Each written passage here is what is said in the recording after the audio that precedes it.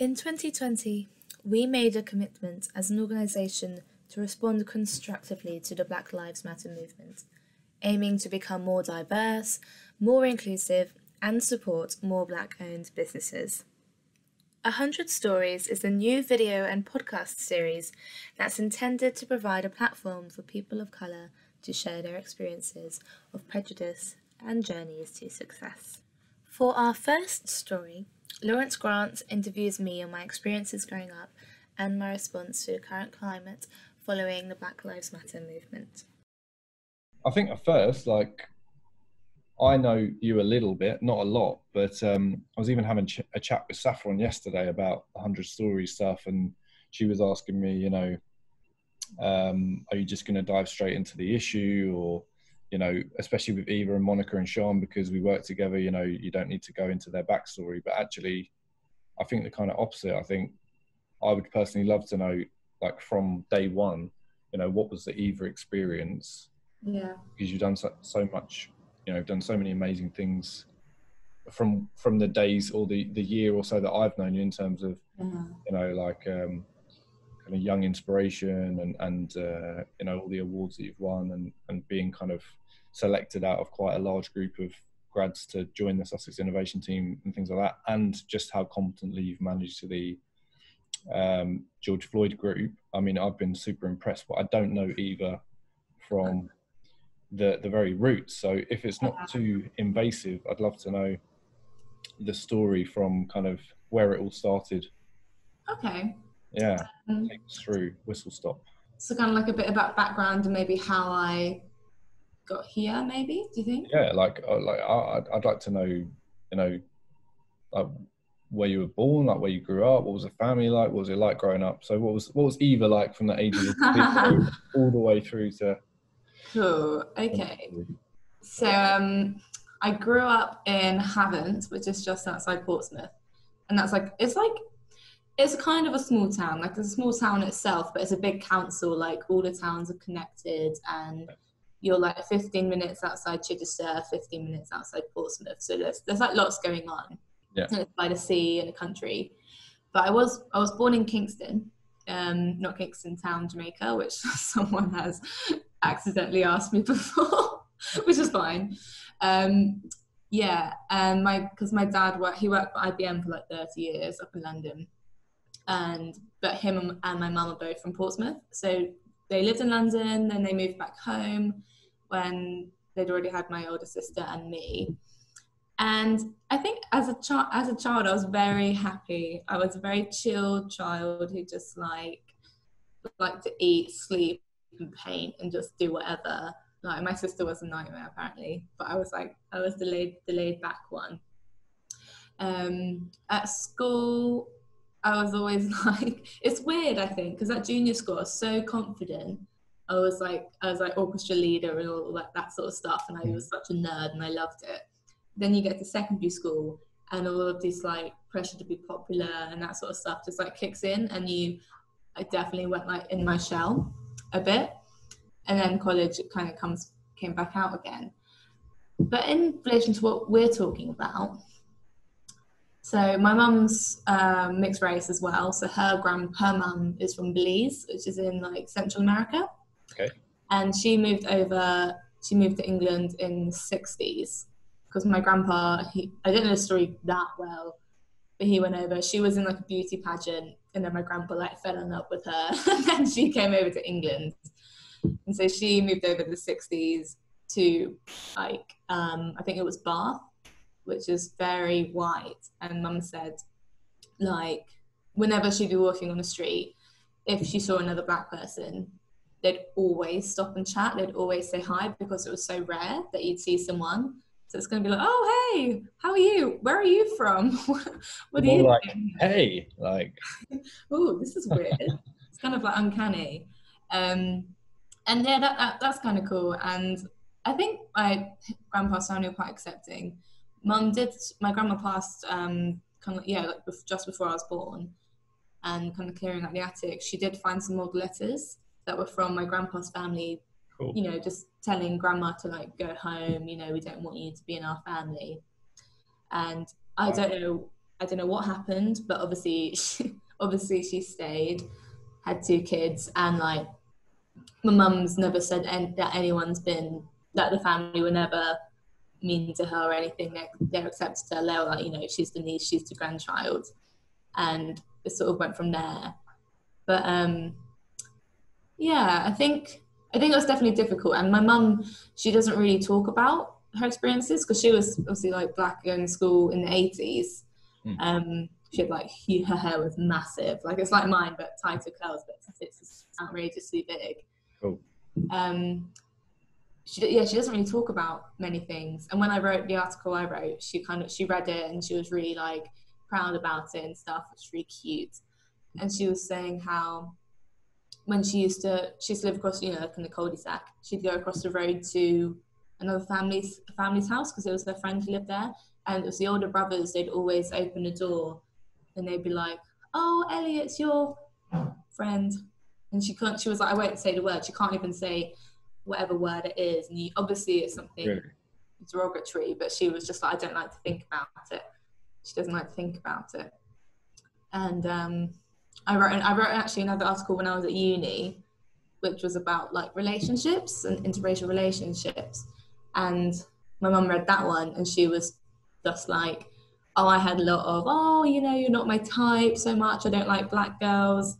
But yeah, she doesn't talk about it, which I find interesting.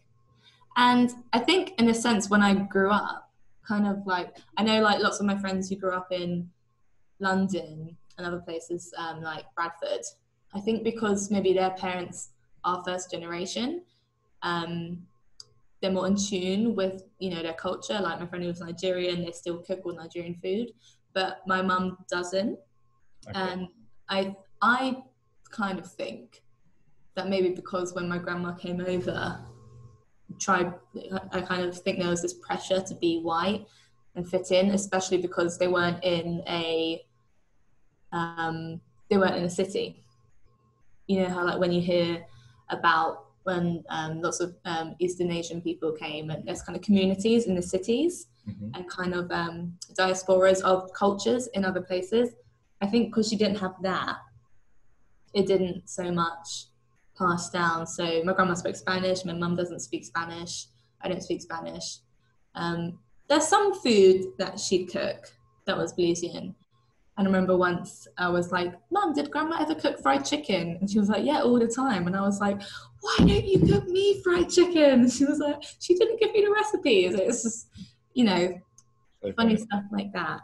But back in relation to school, I didn't really think about the fact that I was like black or of a different skin color or culture from my friends.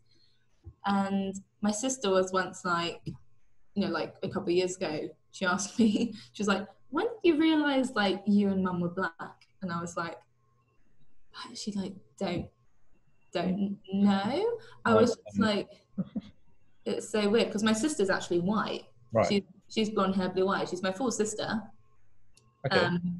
But yeah, that's how the gene pool chose my sister, which is quite fun, which makes it interesting.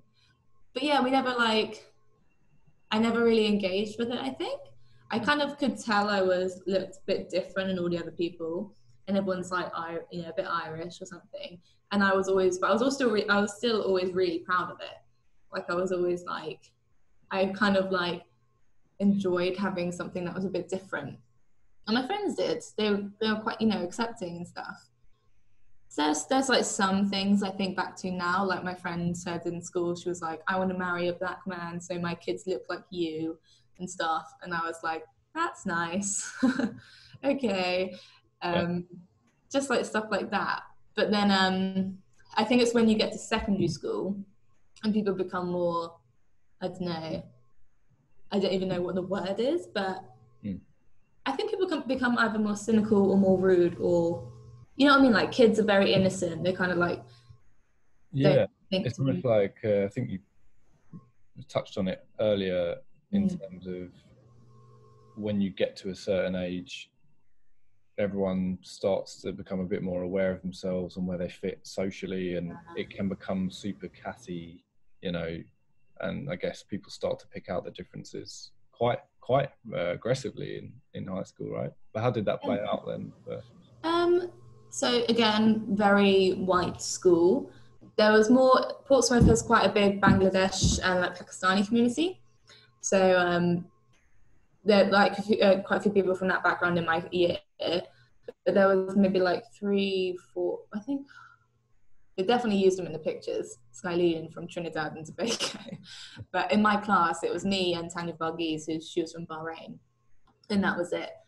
And people just make black jokes all the time, like just like in front of you.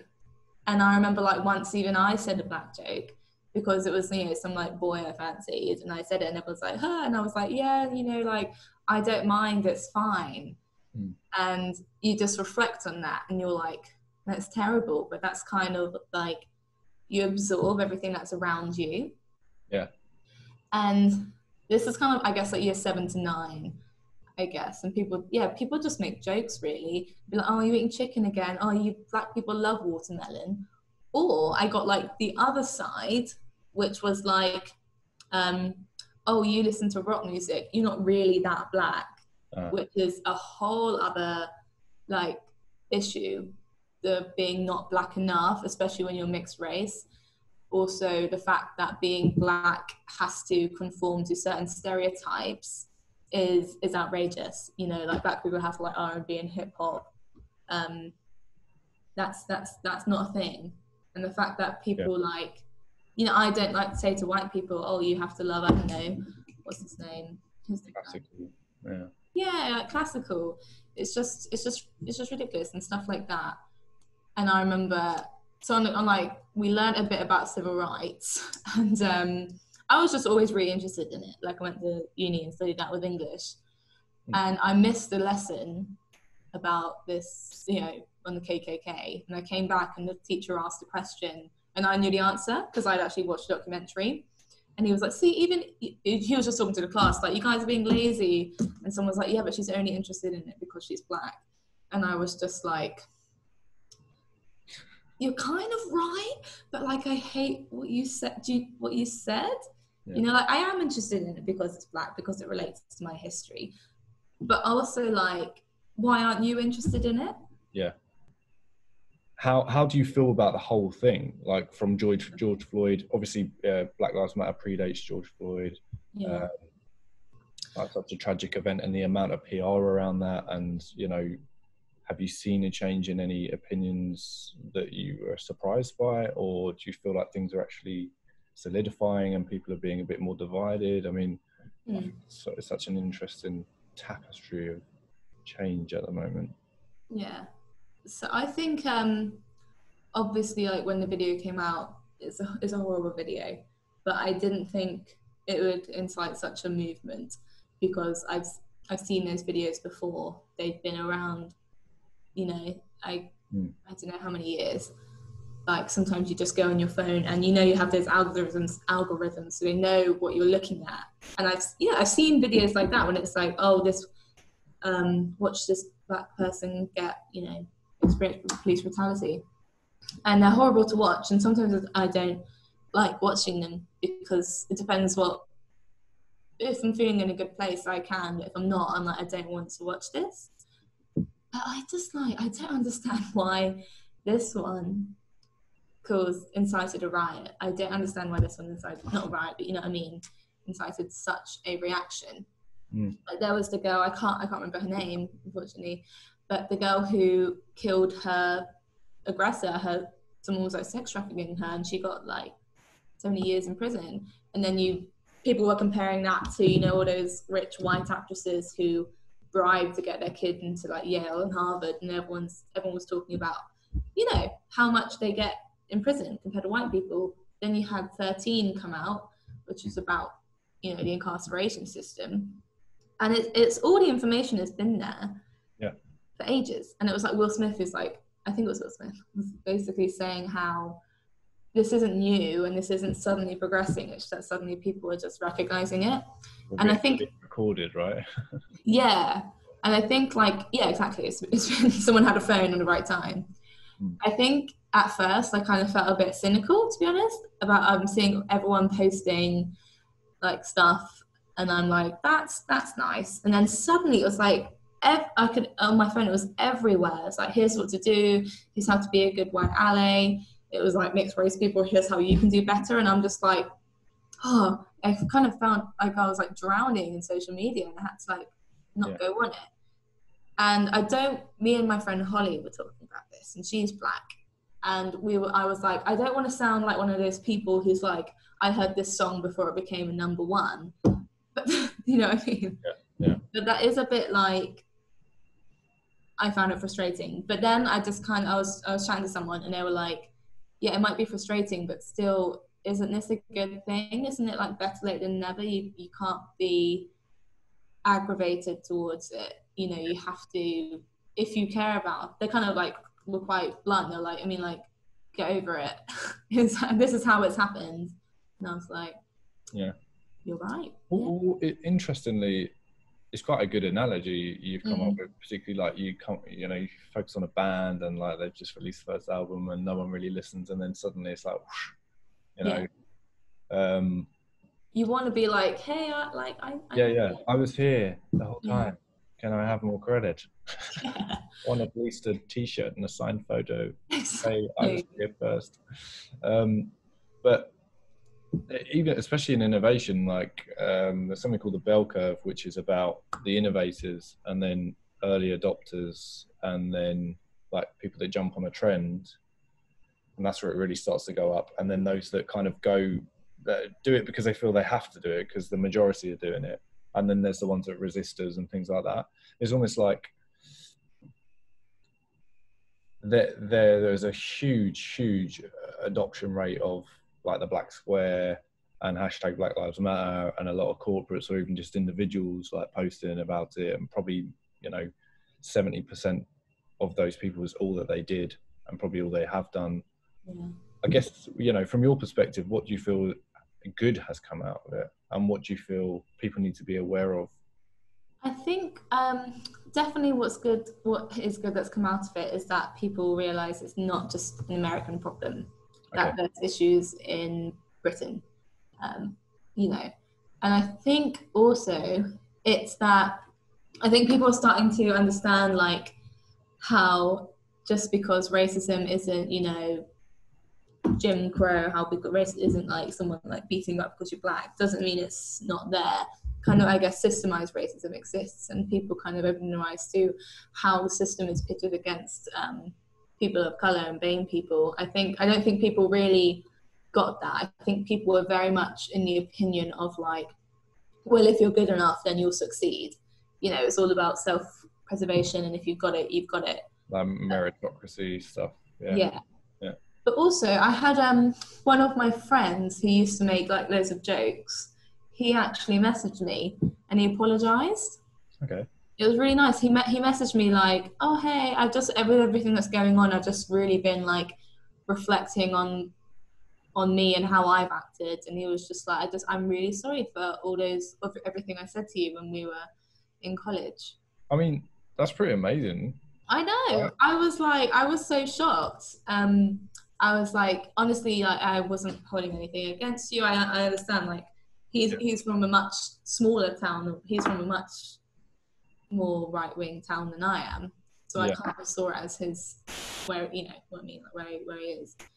And he was like, no, I know you weren't holding a grudge or anything, but I just wanted to say it. And I was like, that is just really, really impressive.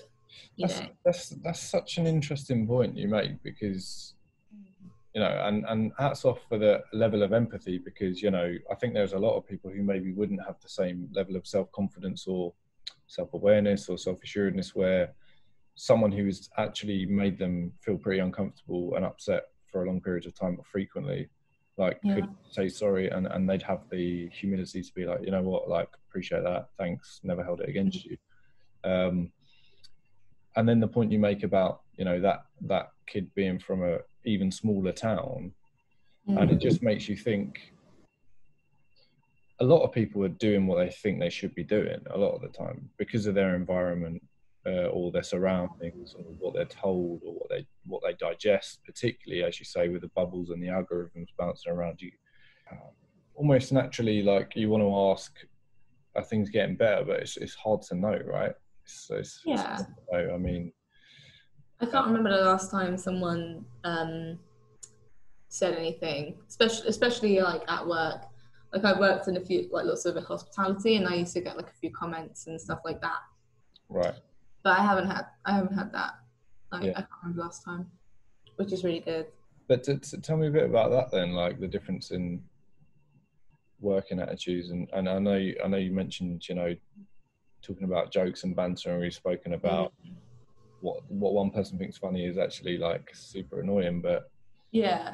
do you ever come across things that you genuinely feel like people are just not aware? They even think they're saying something good, or, you know, Like someone who's trying to like help. yeah, because I know like positive discrimination is an interesting topic we've spoken about a lot, even within Sussex Innovation and things like that. I mean, what's your opinion on that? Or, you know, I guess the simplest way to ask the question is, when it comes to responsibility, like your personal responsibility as someone who's like mixed race compared to someone who's white, you know, what do you feel the actual balances of responsibility when it comes to addressing these things and making real change? And Yeah. So I think like if white people do want to help and make a difference, I think then people have to talk to people of colour. I don't think they can work it out on their own. Yeah. I think there has to be like strong communication, because there is a sense that people will never fully understand the experience. Like, I'll never fully understand the experience of like a trans woman and what it's like for them. Yeah. But nevertheless, like, if I wanted to do something to help, you know, their plight, I'd have to talk to them. I think it's just communication. And also, I think people people need to be patient and like kind of let them finish, if you know what I mean. Quite often, like, when you say something, I guess, like, say, for example, the day Trump won, I was in America, and I was really upset, and I was just like, white people are racist. Very sweeping statement. I was just, you know, I was just upset, and my professor had just said it before, and you know what I mean? I was just like, I was just enraged. And then my friends started like attacking me. Like, when you say that, like, you're saying like we're horrible, and I'm like, no, I'm not saying that. I kind of like took it back. But basically the point I'm getting at is that if white people are talking to black people about their experiences, the white people shouldn't take it personally and be like, well, I don't do that. Well, I don't do that. It's like, this person isn't talking about you right now. Denying it. Yeah, they're talking about their experiences in a society, and I think people are often quite quick to like be like, but I'm not racist, and it's like, no one's saying you are, but it's yeah, like, I mean, tell me about like that whole like all lives matter thing is just a joke. Like, I know. why people feel the need to say anything like in response in such a defensive way, you know? Because I think almost the point that's being made is, I love this quote, which is that you never learn anything that comes out of your own mouth. So like, listening is actually a much more powerful tool than speaking, justifying, comparing, like denying, like defending. Okay. You know, so I mean, there's just a lot of listening to be done, right? Yeah, that's a lot of listening, I think. 100 Stories was inspired by the hundreds of brave people of colour who have felt the Black Lives Matter movement has given them an opportunity to share their stories and experiences.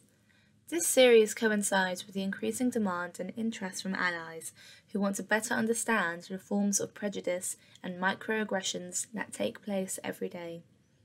We want our 100 Stories to be an accessible platform for Black people in and around our community to share their stories, either anonymously or openly.